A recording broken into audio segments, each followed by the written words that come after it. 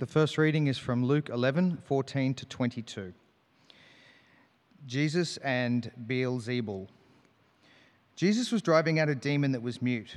When the demon left, the man who had been mute spoke, and the crowd was amazed. But some of them said, "By Beelzebul, the prince of demons, he is driving out demons."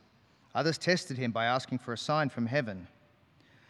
Jesus knew their thoughts and said to them, "Any kingdom divided against itself will be ruined, and a house divided against itself will fall. If Satan is divided against himself, how can his kingdom stand? I say this because you claim that I drive out demons by Beelzebul. Now if I drive out demons by Beelzebul, by whom do your followers drive them out? So then they will be your judges. But if I drive out demons by the finger of God, then the kingdom of God has come upon you. When a strong man, fully armed, guards his own house, his possessions are safe. But when someone stronger attacks and overpowers him, he takes away the armor in which the man trusted and divides up his plunder." The second reading is from Hebrews chapter 2, verses 5 to 18. "Is it not to angels that he was subjected the world to come, about which we are speaking? But there is a place where someone has testified. What is mankind that you are mindful of them? A son of man that you care for him? You made them a little lower than the angels. You crown them with glory and honor and put everything under their feet. In putting everything under them, God left nothing that was not subject to them. Yet at present we do not see everything subject to them. But we do see Jesus, who was made lower than the angels for a little while, now crowned with glory and honor because he suffered death, so that by the grace of God he might taste death for everyone.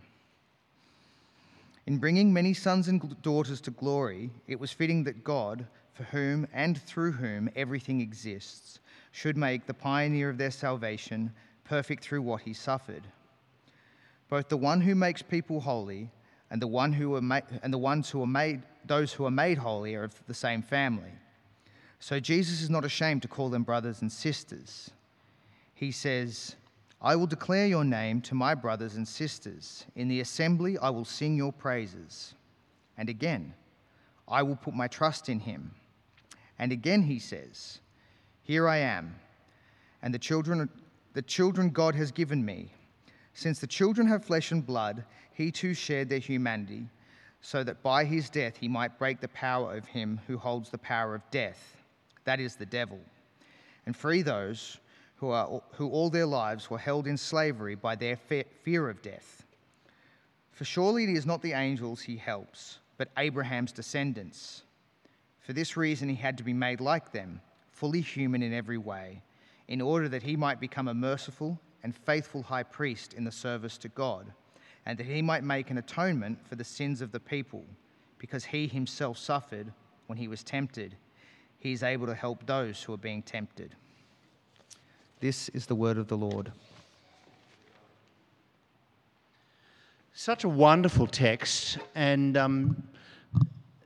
profound in many ways, difficult, which means you'll have to do some work today, but treasure is rarely found at the mouth of a cave.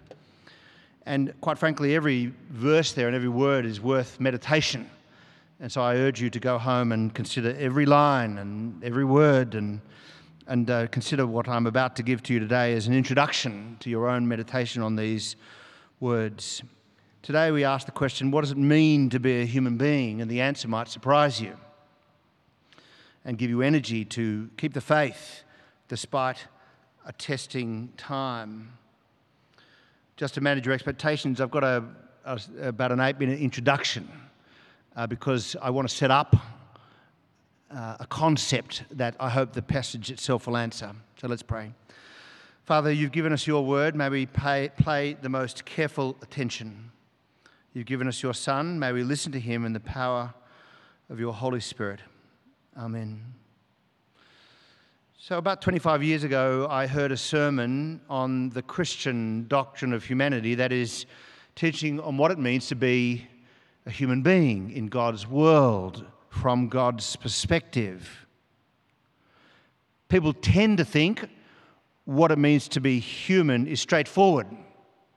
and obvious, but it isn't, even if it feels obvious to many of us. And there are huge consequences for getting it wrong. For example, if you were living in Rwanda in the 1990s, during the Rwandan massacre, 1 million dead, the genocide. One group named the Tutsi Inyenzi. Inyenzi. Cockroaches. There's a doctrine of humanity. The sermon was a great sermon 25 years ago, and it began with Psalm 8, where King David expresses wonder to God at being human. He says, I can't understand it.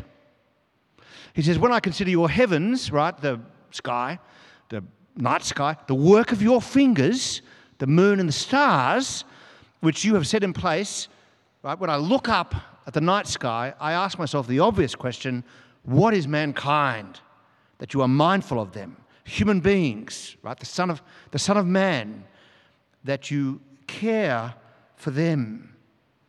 What is then a man? Which is a contentious question today.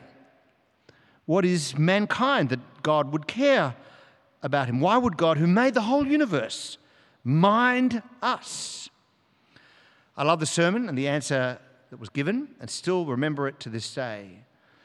But even back then, I wondered what its usefulness might be. It was important, I could tell that, but not much practical use to me now. But over the last 25 years, some things have changed.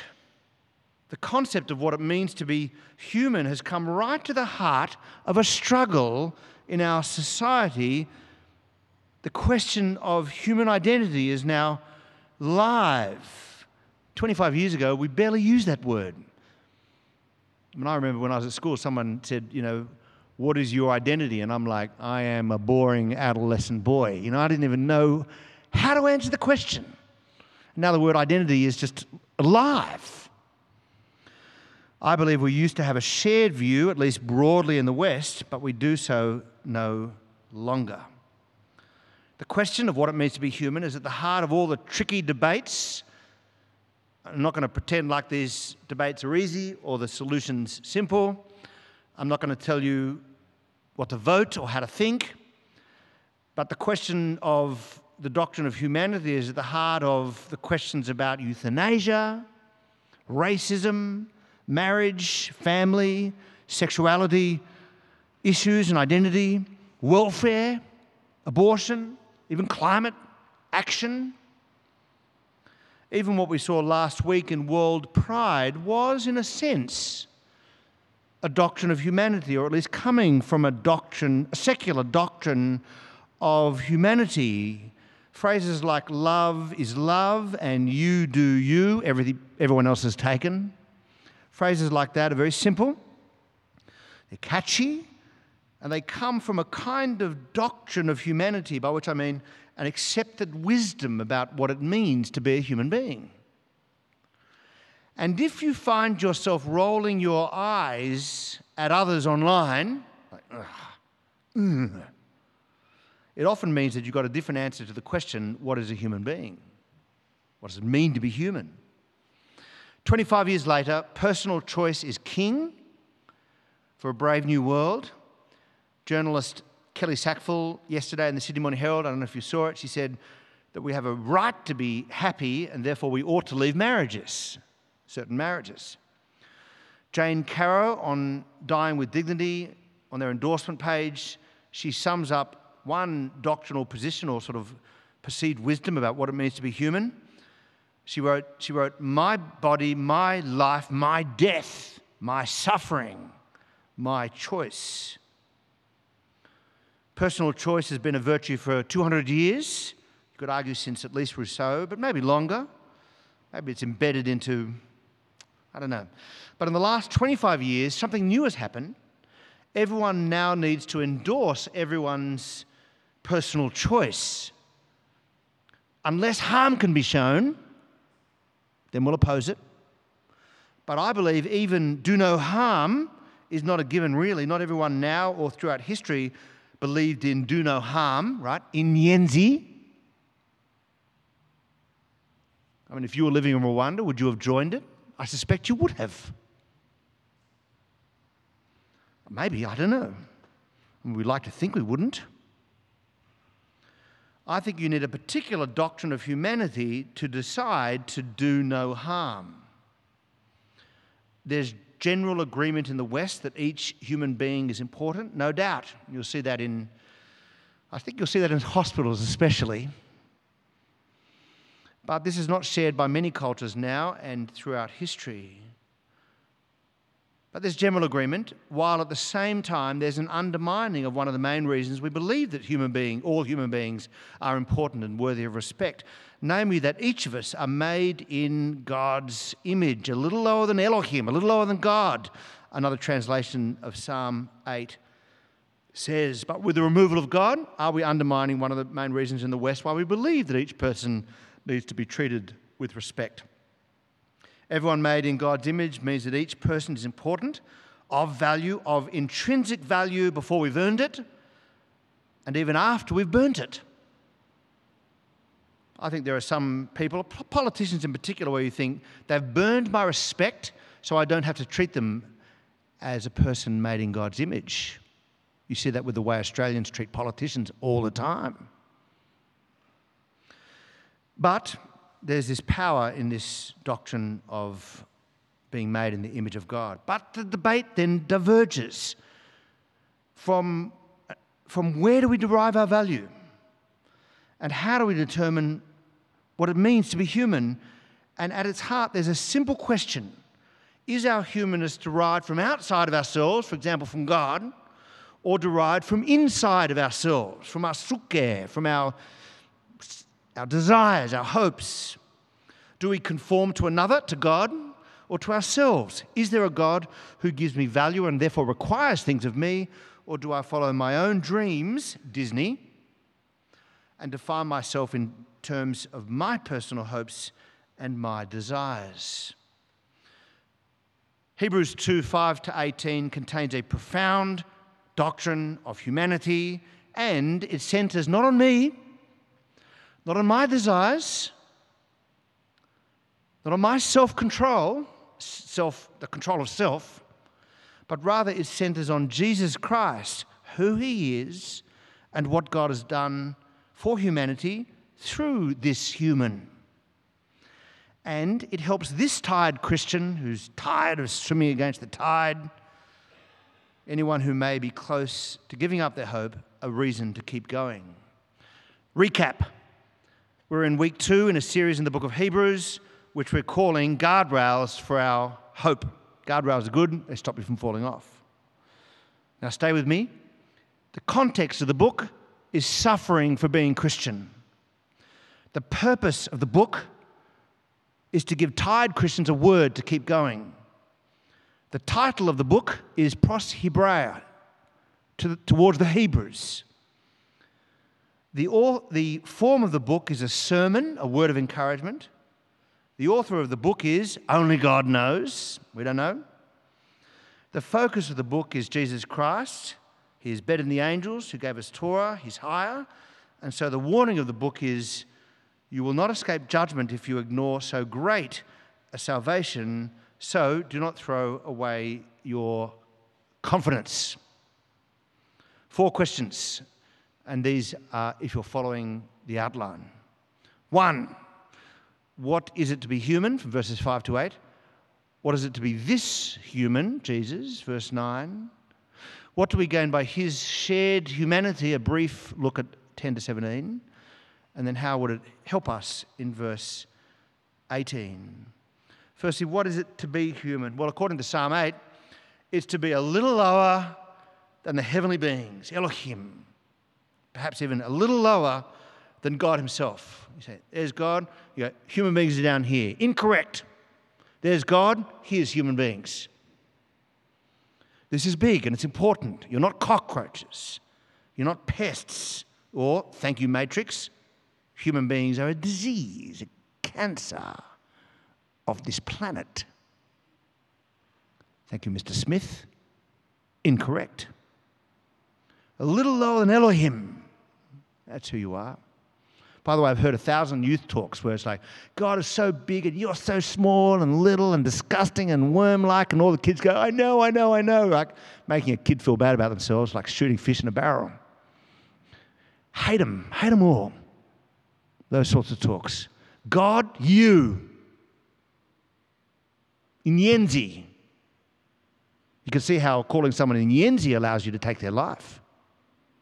Little other than God, every human being must be respected, even the ones you don't like.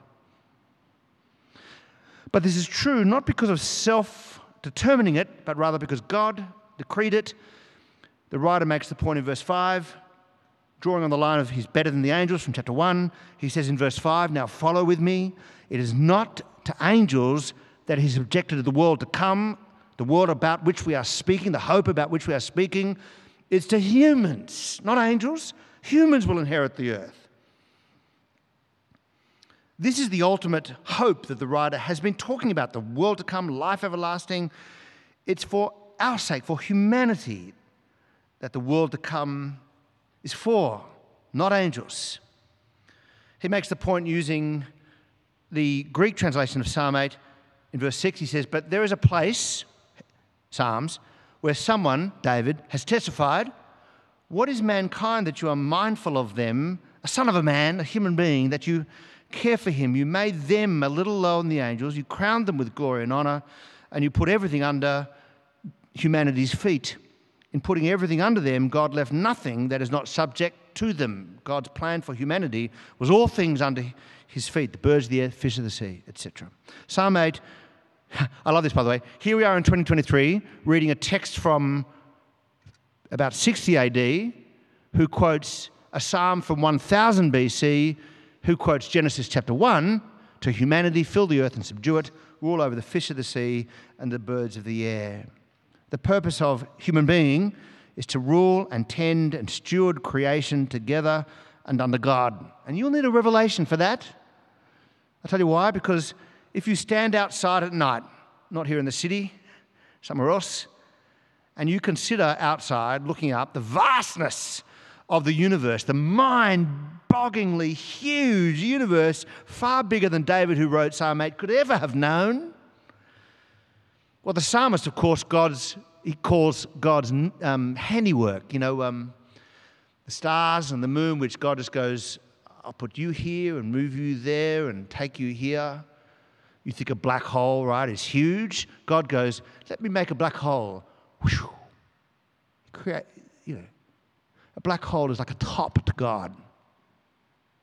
And the psalmist then says to the question, if the universe is this big and God is bigger, like profoundly bigger, then what the Sam Hill am I? Am I but dust? Because that will be the implication. When I look up, I define insignificance. I define it. There's a great moment in Hitchhiker's Guide to the Galaxy. Did you read that? In Hitchhiker's Guide to the Galaxy, which is fun, comedic, sort of sci-fi to the future, written by Douglas Adams, there's a professor who's got his mind in the clouds, and his wife keeps saying to him, get things into perspective, get things into perspective. You should get things into perspective. And so he creates a device to show her what get things into perspective means. It's called the total perspective vortex. And you walk inside, it's connected to a cup of tea and some fairy bread. You've got to read the book.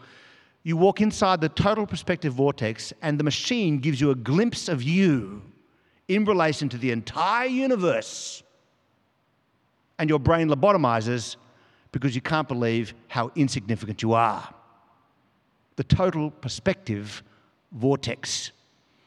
David stands outside and says, surely I'm insignificant. Surely I am but dust. But somehow, despite all the smallness, true revelation, despite all the sin, despite all the muck and injustice, all the self-importance, all the self-determination, David says, somehow Genesis 1 remains true. I am important. You are important, not in Yenzi. A little lower than the angels, the heavenly beings, God himself. And together we rule and steward the earth. And lest you think that this means rape and pillage the earth, you have misunderstood God, you have misunderstood power as God has defined it. You've probably learned more from Marxism about power than the Scriptures, because God, out of power, serves. We are to use our power to tend the earth, not pollute it or destroy it. There is nothing in all creation that is not subject to humanity, but 8b. Yet at present, we do not see everything subject to them. The world eats us up as we eat the world up. Something's wrong. The world is not the way it's supposed to be, harmonious, ordered, beautiful, just, caring, tending the earth like a garden under God. This is not the way the world is now.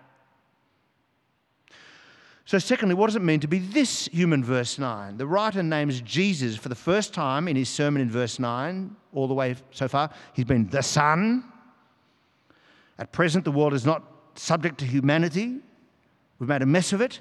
But the beginning of such a hope, the glimmer of a restoration of the way things should be, has begun in the life of one human being. Verse 9, but we do see Jesus, who was made lower than the angels for a little while, now crowned with glory and honor, which is what is meant for humanity, because he suffered death so that by the grace of God he might taste death for everyone, which is the thing we remember in a few moments' time when we take bread and wine. Notice the play on words. Humanity is a little lower than the angels, but this one was made lower for a little while. Jesus, who is the eternal Son, present before creation and the inheritor of it, was made lower than the angels for a little while. In incarnation, in his life, in his death, this is the gospel. And it's most understood by understanding the singular in the psalm. I read this to you a moment ago. What is man mindful of him? I don't understand. The Son of Man that you care for him. But the truth is, you made them a little lower than the angels. You crowned them with glory and honor. And you put everything under their feet. But in the original language, you made him mankind. You made him a little lower than the angels. You crowned him with glory and honor. You put everything under his feet. You see what he did there? What is true of humanity is ultimately true of Jesus Christ, humanity's representative, the ultimate human being. Jesus used the term Son of Man to refer to himself over and over in the Gospels. This is our God, who took on flesh, who shared our humanity, verse 14, fully human in every way, verse 17, who showed us then what it means to be human, what it means to have victory by humility and humility in humanity, and yet to be crowned with glory and honor, verse 9, precisely because he suffered death, so that by the grace of God he might taste death for everyone. What does it mean to be human? It means to be like Jesus Christ. And without the declaration of God that we are important, we'll have to decide it for ourselves that we are important. Without a dignity that is derived divinely, we'll have to secure such a dignity for ourselves, which I believe leads to what's happened in the last 25 years, namely the rise and the triumph of the modern self. I am king. My desires are king, which is, of course, a cruel twist on the rise and triumph of Jesus Christ, where we find our humanity. So third, what do we then gain by Christ's shared humanity? Well, I'll be brief, but we get a God who is one of us. This is such good news. The meek one with whom we will inherit the earth. The meek one. It's called shared humanity. We gain three things. We gain a brother, a champion, and a mediator. We gain a brother, verses 10 through 13, qualified through suffering. Jesus had to be human. He had to suffer. He had to be one of us in order to redeem our humanity. Verse 10, in bringing many sons and daughters to glory. We'll sing that in a moment's time. It was fitting that God, for whom and through whom everything exists, should make the pioneer of their salvation, Jesus, perfect through what he suffered. The word perfect there doesn't carry with it the idea that he was not perfect, but rather that he was qualified to be our Saviour by suffering. Our salvation comes through suffering. The recipients of the sermon to the Hebrews knew it was true. Arrested, put in prison, confiscation of property, not yet given up their lives. They resisted, but not to the point of shedding their own blood. But Jesus, is the pioneer of our salvation, qualified by suffering, walked the same path. They arrested him, they confiscated his property, and they snuffed out his life. But verse 11, both the one who makes people holy, Jesus, and those who are made holy, Justin Moffat, Renee Farley, Bronwyn Partridge, they're of the same family, got a brother. So then Jesus is not ashamed to call them sister, brother. In verses 10 through 12, he quotes the Old Testament to make the point. We've got a brother. We've also got a champion breaking the power of Satan, fear, and death in verses 14 through 16. These are profound passages about how Jesus shed our flesh and blood and therefore did away with fear of death, which is the devil's tool to control. Verse 14, since the children have flesh and blood, right, blood coursing through these veins. Since the children have flesh and blood, he too shared their humanity so that by his death he might break the power of him who holds the power of death. Let's name him the devil. And therefore, as a champion, free those who all their lives were held in slavery by their fear of death. You're afraid of death? Maybe now, maybe no, maybe not yet. Maybe of people you know and love. Jesus shared our flesh and blood. How else do you die? Only a human being can bleed. Right, that line, if it bleeds, we can kill it. That was true of those who opposed Jesus. The fear of death is a very strong human experience, and it comes with it a slavery, a fear, an exile in many ways, with Satan's accusing words. You are guilty and you deserve this. But Jesus shared our flesh and blood that he might be our champion over the devil and therefore to free us, all those who are kept a slave of fear. By tasting death for everyone, he has destroyed Satan's stronghold. If I can be cheeky, his one gift is to make you afraid, and it's been robbed of him. I believe that the writer is alluding to Jesus' words in Luke 11 that was read to us. Jesus was quoting Isaiah 49, that there's a strong man who has a kingdom, Beelzebul, Satan, death itself. But that strong man must be tied up and defeated by someone stronger. You must be stronger than the strong man. Your brother Jesus is not just the strong one, but the stronger one. I believe the strongest one. He's a champion. And lastly, you get a mediator, fully human in every way. We have a great high priest. A great high priest. This is picked up in chapter 10 and other places. Look at verse 17. For this reason, he had to be made like them, fully human in every way, in order that he might become a merciful and faithful high priest in the service of God, and that he might make atonement for the sins of the people. Roger's going to lead the service in a moment's time, but I promise you, he is not the mediator between you and God. That fair, Roger? Good man. Correct. Jesus Christ is. And yet he was fully human in every way, like the priests of the Old Testament. They had to be one of us to make atonement for sins. Jesus was made like us in every way, which does not mean he sinned. No, sinning is not what it means to be human. You hear this all the time. I'm just a human, I'm not perfect. Actually, sinning is not what it means to be human. Sinning is subhuman. That's what makes it so destructive and tragic. What it means to be human is to walk with God, to love him. No, Jesus made like us in every way, fully human in every way. Speaking of his frailty, his hunger, his tears, his temptation, his testing, his struggle, his suffering. He bled and died that he might make atonement for the sins of the people so I can get up tomorrow morning forgiven and confident. There is no other way. So lastly, how would this then help us? And the answer is, verse 18, Because he himself suffered when he was tested or tempted, he is able to help those who are being tempted or tested. Jesus is able to help you, I promise.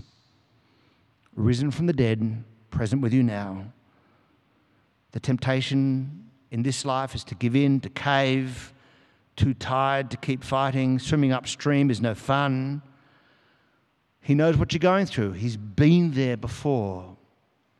So, 3 conclusions. 1, tell yourself the gospel every day in your suffering, in your fear, in your tiredness, in your anxiety. Jesus is your brother behind you. He suffered on the cross. He's your stronger brother with you, a mediator right now interceding with God. He is your strongest brother ahead of you. The world to come is his. The meek one is inheriting the earth and bringing many sons and daughters to glory. Tell yourself the gospel. 2nd, find your true self in Christ. This means becoming a Christian, a follower of Christ. And when you find your true self in him, so you lose your life, you gain it. You try to control your life, you lose it. That's what Jesus said. If you do, he will awaken in you God's purpose for you. He'll challenge you to rule over the earth with humility, to bring order out of chaos in your work as you love and serve others and treat every human being with dignity, even the ones you don't like. And if you believe both of these to be true and beautiful, then it will give you strength to, thirdly, not buy the new, brave, secular version of humanity. You do you. Where if you feel it, if you want it, you get to have it. Control is the key. Then don't buy it. Don't buy it. Don't buy it. Don't buy it, even if the actualization of self is good works, because it's still from you, not derived from your Creator or your Saviour. And don't buy it when people say to you it's not a doctrine. It is, and increasingly you are a heretic if you don't subscribe. You may, in the future, suffer, be put in prison, or experience the confiscation of your property. Not yet, but maybe later. You do you is a great soundbite. Here is a better truth, guardrails for your hope. A truth that goes deeper into your sin and your frailty than you imagine, but higher for your hope and in grace than you dared dream. And it's in verse 11. Both the one who makes people holy, Jesus, and those who are made holy, we're of the same family. And so Jesus is not ashamed to call you a sister or a brother. Let's pray. Father, there's treasure here. May we enjoy the beauty and power of this news that Jesus Christ is one of us, shared humanity, and therefore our champion, our brother, our mediator, able to take us to a brand new place, which is not just about self or personal control, but about yielding and finding ourselves secure in him. Bless us, Father, for Jesus Christ's sake. Amen.